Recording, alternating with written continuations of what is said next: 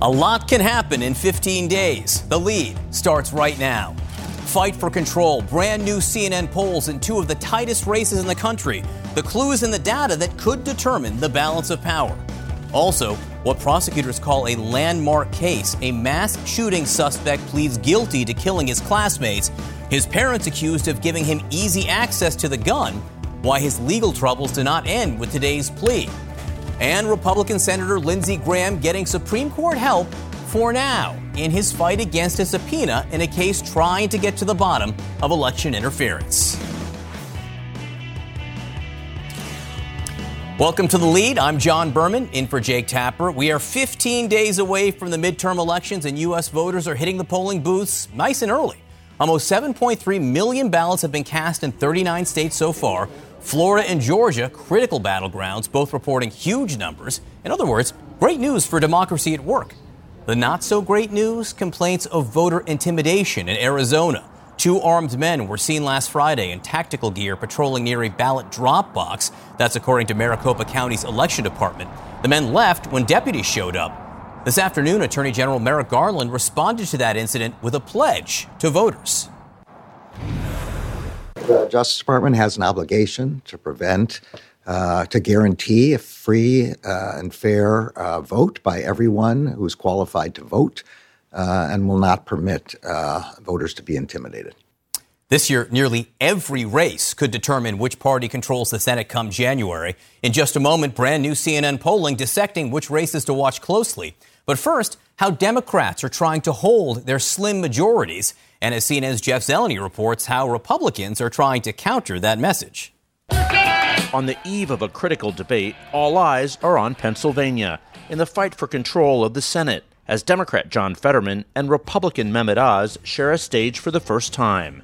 Thank you very much. A new CNN poll shows Fetterman with a narrow edge, 51 to 45%, just outside the survey's margin of error, as Oz works to boost his campaign 2 weeks before Election Day. The race to fill the seat of retiring Republican Senator Pat Toomey has played out as a bitter long-distance duel, with a sharp focus on Fetterman's recovery from a near-deadly stroke in May. It's the elephant in the room, having a stroke. At a weekend campaign stop, Fetterman explaining how he will use closed captioning during his face-to-face encounter with Oz Tuesday night. The lingering issue is, they called it auditory processing, which makes it, I hear and I understand everything in terms of on words, on paper, and understand what I hear. But when we're talking about very specific and having things like this, we're going to need I need captioning. Today, Oz unveiling a plan to fight crime. We're going to deal with the crime and drugs that are creating lawlessness. An issue that has been front and center in their contest.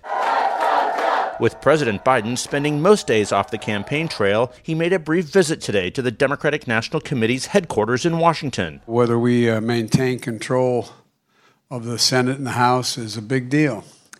And so far we're running against the tide and we're beating the tide. It's yet another reminder the November elections will have lasting consequences for the 2024 presidential campaign, particularly governor's races in Pennsylvania, Michigan, and Wisconsin, all states that formed Biden's blue wall just 2 years ago, after Donald Trump carried them in 2016. In Pennsylvania, the new CNN poll finds Democratic candidate Josh Shapiro with a 15-point lead over Republican rival Doug Mastriano. In Michigan, Democratic Governor Gretchen Whitmer holds a narrower 6-point edge over Republican Tudor Dixon. And in Wisconsin, an even tighter race between Democratic Governor Tony Evers and Republican Tim Michels. The economy is top of mind for voters and should be more of a priority for Democratic candidates, Senator Bernie Sanders told CNN State of the Union. I am worried about the level of voter turnout among young people and working people who will be voting Democratic. And I think, again, what Democrats have got to do is contrast their economic plan with the Republicans. Now, here in Pennsylvania, 500,000 voters have already cast their ballots, but certainly so many more are waiting until that debate tomorrow evening here in the Commonwealth against John Fetterman and Mehmet Oz. For weeks and months, Dr. Oz has been suggesting that Fetterman is not up to the task of being a senator. Of course, talking about that stroke and a heart attack he suffered earlier in the year. Fetterman says he is, but he will be using closed captioning at the debate tomorrow evening. John, one thing is clear. This will be the first time that many voters here in Pennsylvania have seen either one of them outside of their TV sets in those 30-second TV ads. So this debate actually could shape this important Senate race. No doubt about that. Jeff Zeleny in Philadelphia, home of the National League champion Philadelphia Phillies. Jeff, thank you very much. Indeed. To Florida now, and tonight's high-stakes debate between Republican Governor Ron DeSantis and his challenger, Democratic former Governor Charlie Crist, who has lagged behind his rival. CNN's Casey Hunt is live in Fort Pierce, Florida. And Casey, Crist is trying to engineer a comeback in this race. How vital is tonight's debate for him? Well, this very well may be his very last chance, John, to derail what has been a Ron DeSantis train that has been picking up momentum in the wake of that terribly tragic hurricane that hit the state of Florida just 2 weeks ago. This debate was postponed because of Hurricane Ian. So Crist has been out there arguing that Ron DeSantis only wants to run for president in 2024. And that really, the bottom line, those are the stakes for Ron DeSantis here. You'll remember he won his last race for governor just barely over the Democrat. This is still a swing state, despite the fact that it's become really a stomping ground for conservatives in the post-Trump era. But there are a lot of questions here about whether Crist is going to be able to do anything along those lines. So far, his cash advantage, his cash disadvantage, so enormous, it's just going to be very hard to catch up. So, Casey, how has Ron DeSantis been handling that criticism that he only has eyes for 2024? Well, he claims that he is focused solely on the governor's race here in Florida, but everything he's been doing behind the scenes tells a completely different story. He's been very careful in how he's rolled out endorsements around the country. Just this morning, he got into a spat with the former president, Donald Trump, or at least Trump tried to pick a fight with him, criticizing his decision, DeSantis' decision to endorse a more moderate Republican that's running for the Senate in Colorado. DeSantis, I'm also told by sources, has been very careful to stay out of races in Iowa and New Hampshire, places where he may need support should he run that 2024 campaign. So while they may be obviously here talking about the 2022 election, the DeSantis eyes are clearly on 2024, John. Yeah, you can't do anything casually in Iowa or New Hampshire if you might want to run for president. Casey Hunt in Fort Pierce, Florida. Casey, thank you very much. Let's talk more about the new CNN polling. I'm joined by CNN political director David Challey. And David, let's focus on Pennsylvania and Wisconsin. Always key states, key Senate races. What issues are these voters most energized about? Yeah, these are the two states where Democrats see a potential hope to try and actually pad their majority, or at least get an insurance policy against maybe potential losses elsewhere on the map. Currently, 2 Republican-held Senate seats are poll ahead among likely voters in Pennsylvania. This slight edge for Lieutenant Governor Democrat John Fetterman, 51%, to Mehmet Oz, the Republican, at 45%.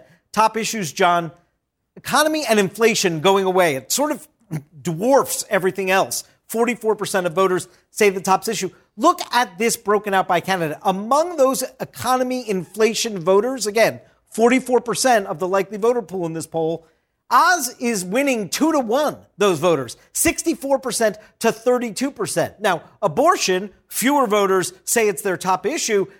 Fetterman's winning that going away, 79% to 21%. Out in Wisconsin, we have no clear leader in this race, a razor-thin race here between the incumbent Republican Ron Johnson at 50% among likely voters, Mandela Barnes, the lieutenant governor, the Democrat, 49%, no clear leader. The top issues in Wisconsin, a similar picture, John.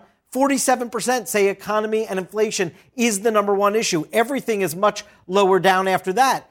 And we see an even bigger discrepancy here. Among those economy voters in Wisconsin, they go for Ron Johnson, 78% to 21%. Again, total flip on abortion rights, but fewer people say that is their top choice. So, David, this poll also sheds some light on what is motivating voters to get to the polls this cycle. I think this is one of the most fascinating questions we have in our polls, John. Take a look here. We ask people, candidate issue positions, or are you a strategic voter and which party controls the Senate matters, or the character of the candidate? You see here the plurality. 48% say it's a candidate issue positions in Pennsylvania among likely voters. But look at this. When you look at how it breaks for the candidates, The folks who say that which party controls the Senate is a driving factor in their vote, they go for Oz, 57% to 42%. That is a different story in Wisconsin. Here, okay, the issue voters overwhelmingly go Johnson, 58% to 41%. Again, the plurality. But among those that are concerned about party control, which party controls the Senate, well, you see here, that benefits Mandela Barnes, 54% to 45%. The strategy voters here are more leaning towards the Democrat in Wisconsin, John. That is interesting to see that discrepancy there. I wonder why. David Chalian, as always, thank you so much for being with us. Let's dig deeper now. Tara Palmieri from Puck News, thank you so much for being with us. Thank you. What jumps out at you? You've had a chance to look at these polls. Which party's happier with where things stand right now? It's an interesting question. I look at Pennsylvania, and you see the race tightening, right? Fetterman had double-digit lead over the summer. And I have to look at the numbers that are being spent from independent expenditures, specifically from the Republicans. I think it's been like $60 million almost hit at John Fetterman. By the end of this week, they will have spent $100 million outside groups in Pennsylvania's Senate race alone. So I think that's a big reason why you're seeing these numbers start to tighten. I do wonder how this will all shake out because Josh Shapiro is the Democratic candidate. He is polling for governor in Pennsylvania. He is polling double digits ahead of Doug Mastriano. He is a Democrat. Could he help, Fetterman along in a race that's really starting to tight? Or are we going to see ticket splitters, people who vote for, a Democratic governor and then a Republican senator being Dr. Oz? So we're going to have to see what happens in that case. And the same thing in Wisconsin, the amount of outside spending that is going into these races, I think that's why you're seeing them tighten up. Mitch McConnell has his eyes on Wisconsin and Pennsylvania, and that Senate Leadership Fund is spending hundreds of millions of dollars on these races. Look, money matters. Issues matter, too, Basil. And if you look at the ranking, Basil Smykel, very nice to see you, by the way, and you look at the issues, and we had them up on the screen before, the economy and inflation, clearly the most important issue. That's in the mid-40s in both of these key states. And then way down below that, abortion and also election integrity and voting rights here. So what does that tell you? Well, we can go to the issue about ticket splitting because I think that's really important. You may see a lot of voters, particularly Democratic voters, that say we want to make sure that Democrats control the Senate because of Lindsey Graham's, a bill on nationalizing abortion restrictions, for example, but may vote for the Republican for governor. So that ticket splitting is something I'm certainly looking at around a lot of these issues like inflation, but also abortion, reproductive rights. But I also think what Bernie Sanders was saying is really critical as well, because Democrats know how to talk about these issues. We won in the suburbs over the last couple of cycles. So Democrats clearly have the talking points to talk to those voters. But, the word that was in our lexicon in 2016 that we've purged, which is pivot, that actual function still needs to exist. And while the Democrats were really good at putting threats to democracy out there, and it was polling very well in the sort of the early fall, we needed to turn the table and start talking about inflation, crime, for example, gas prices, all of those economic issues, which we have in our quiver. We just probably didn't do quickly enough, but there's still time. So you think pivot to the economy? Yes, absolutely, because if you're motivated for reproductive rights, if you're motivated because you are concerned about threats to democracy, that's already built in. So let's start talking about other things, which we do have in our vocabulary. It's funny you should say that because President Joe Biden, who is the top Democrat in the country, seems to be doing that. Charlie Dan, I want you to listen to this and how he is now leaning into the economy with this very specific language. This was the president to the DNC today. Democrats are building a better America for everyone, with an economy that grows from the bottom up and the middle out, where everyone does well. Republicans are doubling down on their MAGA trickle-down economics that benefits the very wealthy, failed the country before, and will fail it again if they win. MAGA trickle down. Charlie, how will that work?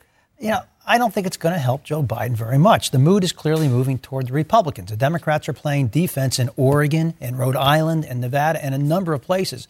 Inflation and the economy are driving everything. It seems to me right now that I think the Democrats are in this very defensive position on the economy because they are being hit with some justification about some of the spending on the American Rescue Plan that overspent and juiced demand even more, helping to contribute to inflation. So I think they're in a defensive position, and people are feeling it. And wherever you are, it's not just the economy. I'd like to follow up on the crime issue in Philadelphia. This is a huge issue.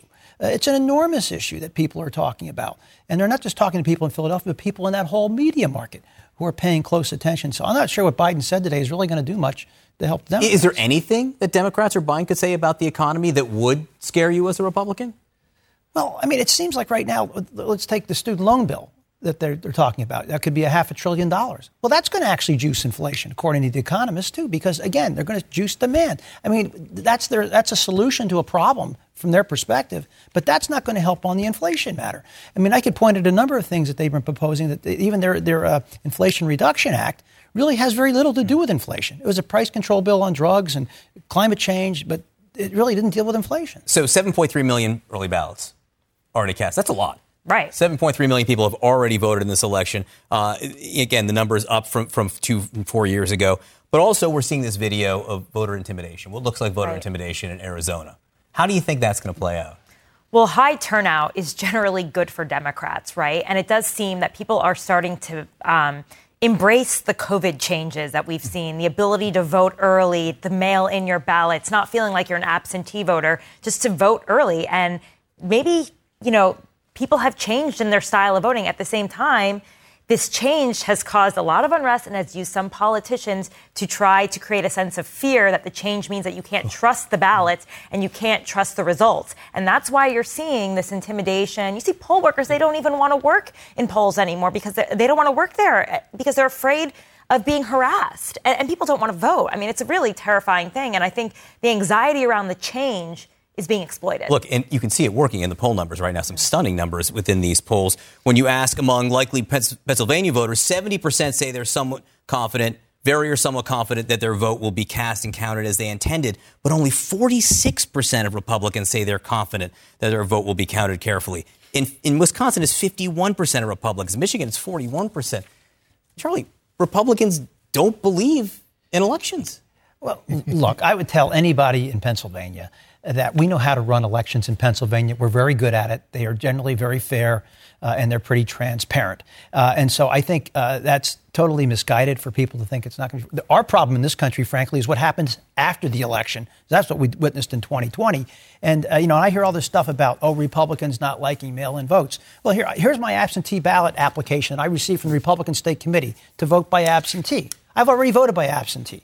But Republicans were always very good at this. And because of Donald Trump, he told Republicans not to vote by mail, even though in Pennsylvania we were better at it than the Democrats. One other thing that may not be helping is the way that some politicians talk about the last election. Ted Cruz was on The View today and pressed repeatedly about whether Joe Biden won the 2020 election, which he did. And you can watch some of that here. Listen, Biden is the president today. There's a lot of folks in the media that anytime... Hold on. I'm answering exactly that question. Okay. There are a lot of folks in the media that try to, anytime a Republican is in front of a TV camera, try to say the election was fair and square and legitimate. You know who y'all don't do that to? You don't do it to Hillary Clinton, who stood up and said Trump stole the election. They didn't storm the Capitol. They didn't try to kill my former Abrams, who said that the election was stolen. They sat here and said it was illegitimate, and you guys were fine with it. What's he trying to do there? Yeah, I don't know. Listen, as much as he could try to sort of step away from what was called the big lie, I like to call it the big conspiracy. Why? Because there's so many people around the country that have spent a lot of money, put a lot of resources into, and through talking points in front of a lot of candidates to do exactly what Tara was saying, drive fear in the minds of a lot of voters about the outcomes of elections. That fear is what's driving so much of what we're seeing on the right. When you layer that with the conversations around crime, as you were talking about, which is consistently being racialized and urbanized, that fear is one of the biggest drivers for the right. And that's what Democrats have to contend with in this cycle. All right, friends, great to see you. 15 days left. That's right. Next, House Supreme Court Justice Clarence Thomas today stepped into Republican Senator Lindsey Graham's subpoena fight. Plus, a once super-rich banker, now he's the first person of color to be Britain's prime minister. And that's not the only historic precedent for this new leader.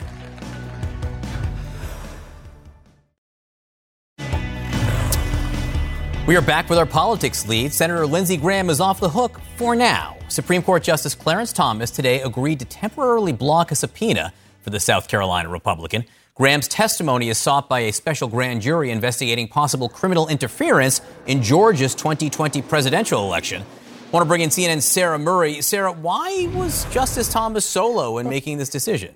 Well, look, Justice Thomas has jurisdiction over the lower courts that were considering this matter. And the lower court said they were not going to press pause on this. You know, Lindsey Graham has been arguing that he should not have to appear before a grand jury. He said anything he did around the election essentially had to do with his role as a U.S. senator. The DA there has been wanting to ask him questions about calls he made to Georgia election officials. And lower courts have said essentially, you know, if you were trying to cajole these election officials into doing something, we do not believe that that was part of your legislative activity. Now, though, this subpoena is on pause while we wait to see what else the Supreme Court may do, John. Pause for how long? What's the deadline for prosecutors to respond to the temporary order? We don't know how long the pause is going to last, but prosecutors have until Thursday to respond to this. And again, just because Clarence Thomas decided to put a pause on this, decided to delay Lindsey Graham's subpoena, that still doesn't tell you where the full court is going to come down on this matter, John. All right, so watch this space carefully. Exactly. Sarah Murray, thank you very much.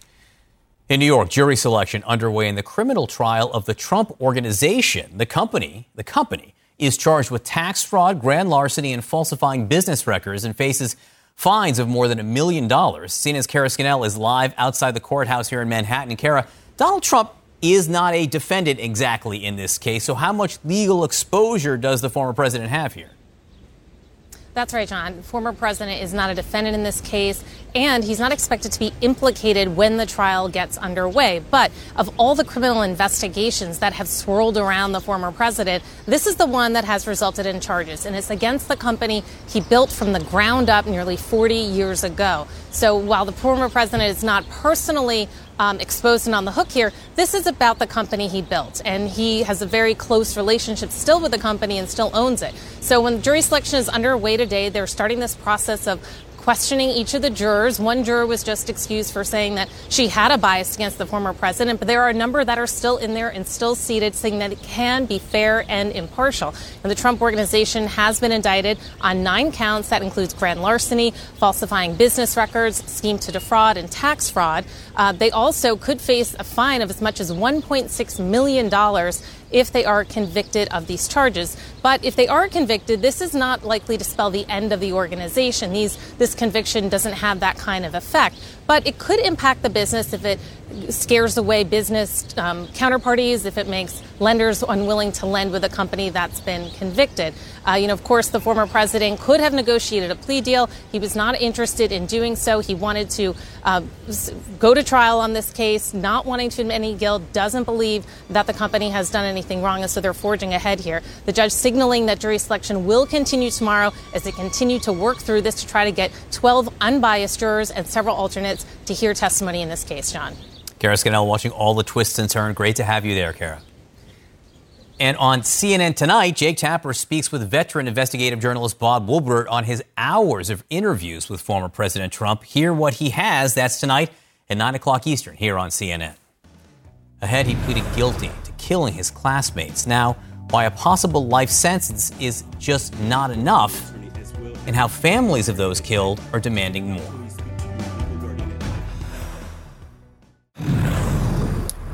Another deadly school shooting in the U.S. tops our national lead. 2 people, a woman and a teenage girl, were killed this morning at Central Visual and Performing Arts High School in St. Louis. Police confirm the suspect is also dead. School officials say he was shot and killed by an officer. Investigators did not say how he got into the school or whether the shooter was a current or past student. Meantime, in Michigan, 16-year-old Ethan Crumbley has pleaded guilty to charges related to the deadly shooting at a high school last year. He now faces up to life in prison without parole for killing 4 students and wounding 7 others. As CNN's Gene Casares reports, Crumbley's plea could also impact the criminal case against his parents. Is it your own choice to plead guilty? Yes, sir. 16-year-old Ethan Crumbley pleading guilty to all 24 charges against him, including 1 charge of terrorism and 4 counts of first-degree murder for the mass shooting at Oxford High School last year. Is it true that your actions on November the 30th, 2021 caused the deaths of Madison Baldwin, Tate Muir, Hannah St. Juliana, and Justin Schilling? Yes. Prosecutors asking Crumbley to admit to each of his actions that day. Did you bring a 9mm Sig-Sauer handgun and 50 rounds of 9mm ammunition with you to the Oxford High School? Yes, sir. Is it true that when you exited the bathroom, you began shooting at students and staff members of the Oxford High School? Yes. In addition to the 4 students who were killed, 6 others and a teacher were wounded. You understand that the maximum possible penalty you face here on the underlying offenses is up to life in prison? Yes, sir. The guilty plea a surprise given his attorneys said they intended to file an insanity defense. I want to be very clear. There were no plea negotiations, no plea offers, no reductions, and no sentencing agreements. This may not be the last time Crumbly speaks before the court. He could be called to testify at the trial of his parents. Jennifer and James Crumbly were arrested after going on the run following the shooting.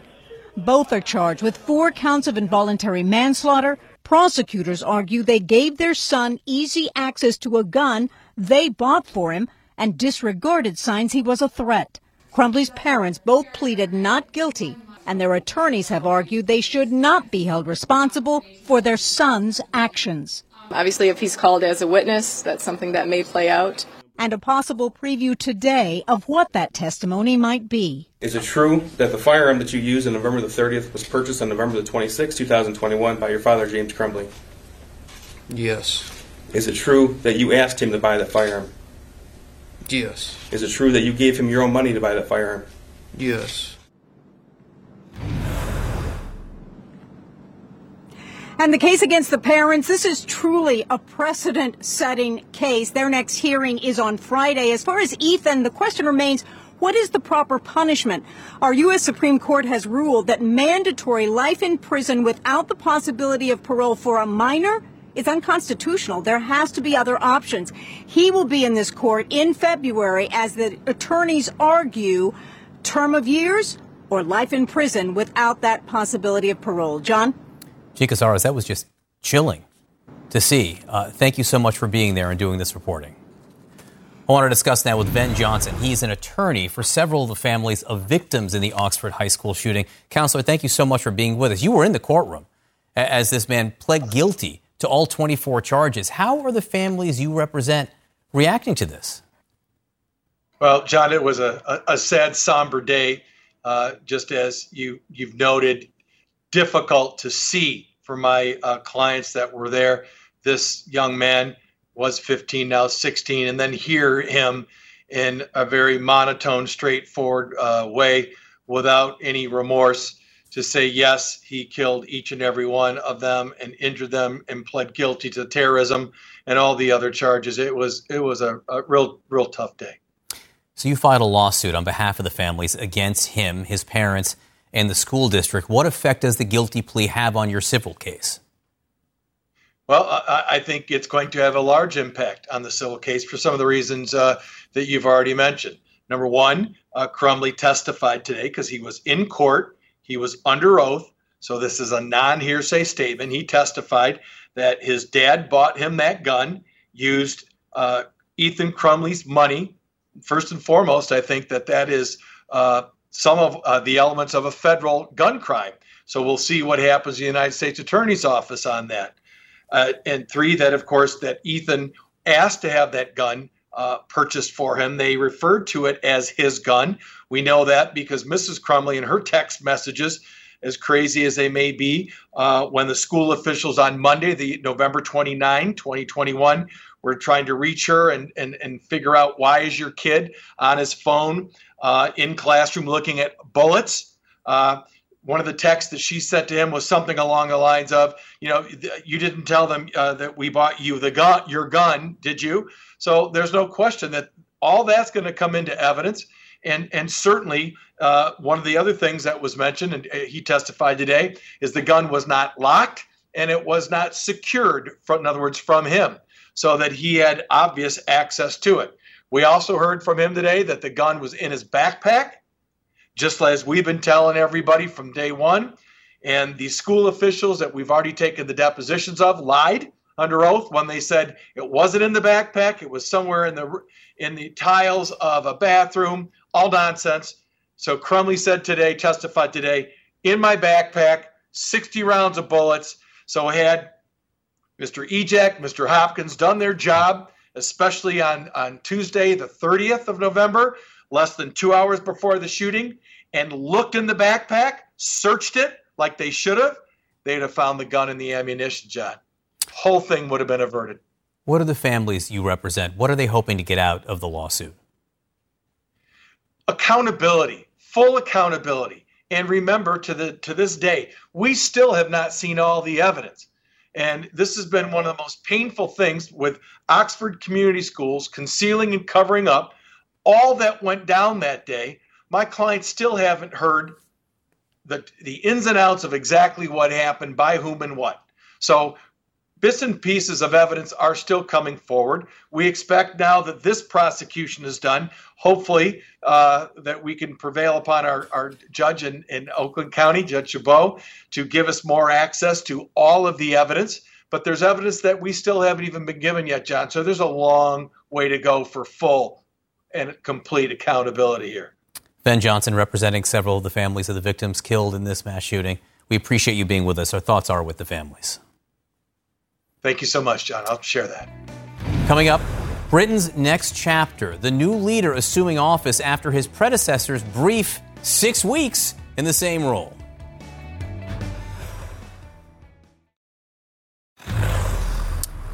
In our world lead, a truly historic choice in Britain as the Conservative Party's leadership today united behind Rishi Sunak to be the next prime minister. He will be the youngest prime minister in more than 200 years and the first person of color to hold the job. As CNN's Bianca Nobilo reports, he is being handed an economic mess. After making the runoff in the second leadership contest in as many months, it's second time lucky for Britain's new Prime Minister, Rishi Sunak. I will serve you with integrity and humility, and I will work day in, day out to deliver for the British people. But that is where his luck runs out. Sunak inherits a party at its lowest level of popularity in a generation, changing prime ministers at a pace never seen. I am resigning. The last, Liz Truss, became Britain's shortest-serving leader ever at a mere 6 weeks. But the former Chancellor has not sugarcoated the challenges Britain faces, assuring that he has the economic credentials to steer the nation through the crisis. Borrowing your way out of inflation isn't a plan, it's a fairy tale. Born to parents of Indian descent, Sunak is Britain's first person of colour to become Prime Minister. But his path to power is a tale as old as time. Educated at one of Britain's most exclusive schools, Winchester College, on to Oxford University, like over half of the country's prime ministers, then into the finance industry. After being praised for slick performances during the pandemic, he was tipped to become the next leader. And his wife, Akshata Murthy, the daughter of the Indian billionaire founder of Infosys, came under fire for her non-domicile status, sparing her a huge tax bill. Sunak ranks among the UK's richest and has been labelled out of touch with ordinary voters. I have friends who are, working class, but I'm not working class, but I mix and match. This 2001 BBC documentary clip when he was still at university later went viral, and it didn't help. Now Sunak leads Britain at a time when millions fear they won't be able to afford their food and heating this winter. Sunak will be tested and judged immediately. John, Sunak is also Britain's first ever Hindu Prime Minister, and serendipitously, he'll be taking on the helm and becoming Prime Minister officially during Diwali, one of Hindus' biggest festivals, which is taking place this week. And tomorrow we understand that Liz Truss will be going to see King Charles III at Buckingham Palace to officially resign. Then Sunak will follow shortly after, be invited to form a government and officially become Prime Minister, and then just a metre or so from where I'm standing tomorrow, behind that famous podium, he'll address the nation as Prime Minister for the first time, setting out his stall and largely introducing himself, because in many ways he does remain a political unknown, John. Really is history. Doesn't mean he'll get much of a honeymoon, but history nonetheless. Bianca Nobilo in London, thank you so much for being with us. Next, Russia's new allegations of a dirty bomb that may be a ploy to set up Putin's next move.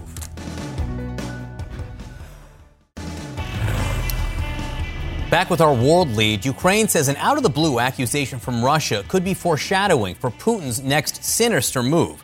Russia's defense minister is trying to convince other nations Ukraine is scheming to use a dirty bomb or a destructive cocktail of traditional and radioactive explosives. NATO allies are convinced Russia made it up. and welcome Ukraine's idea to have a United Nations watchdog come check it out for themselves.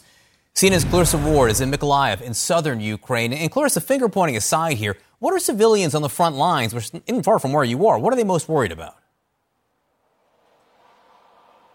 Well, there are a whole lot of things that they're worried about right now, John.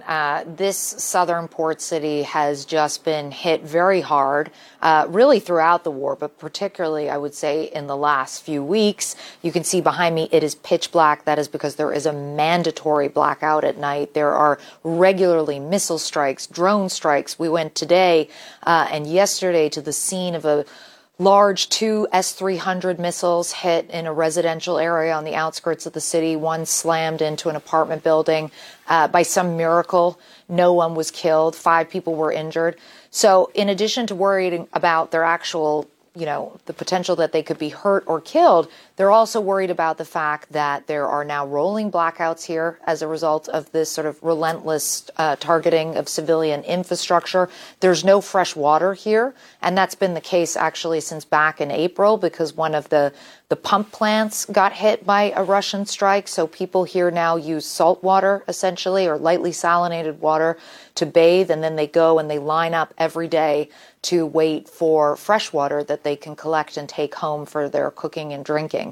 So a lot of challenges facing people here, John. And of course, so one of the areas of focus right now is Kherson, which is south of you. And the confusion over what is actually happening there. We think pro-Russian officials there are encouraging evacuations. Are some people sticking it out? So we have spoken to somebody who is still living in Kherson, who has witnessed these kinds of evacuations, what the Russians are calling evacuations. The Ukrainians are likening them more to forced deportations.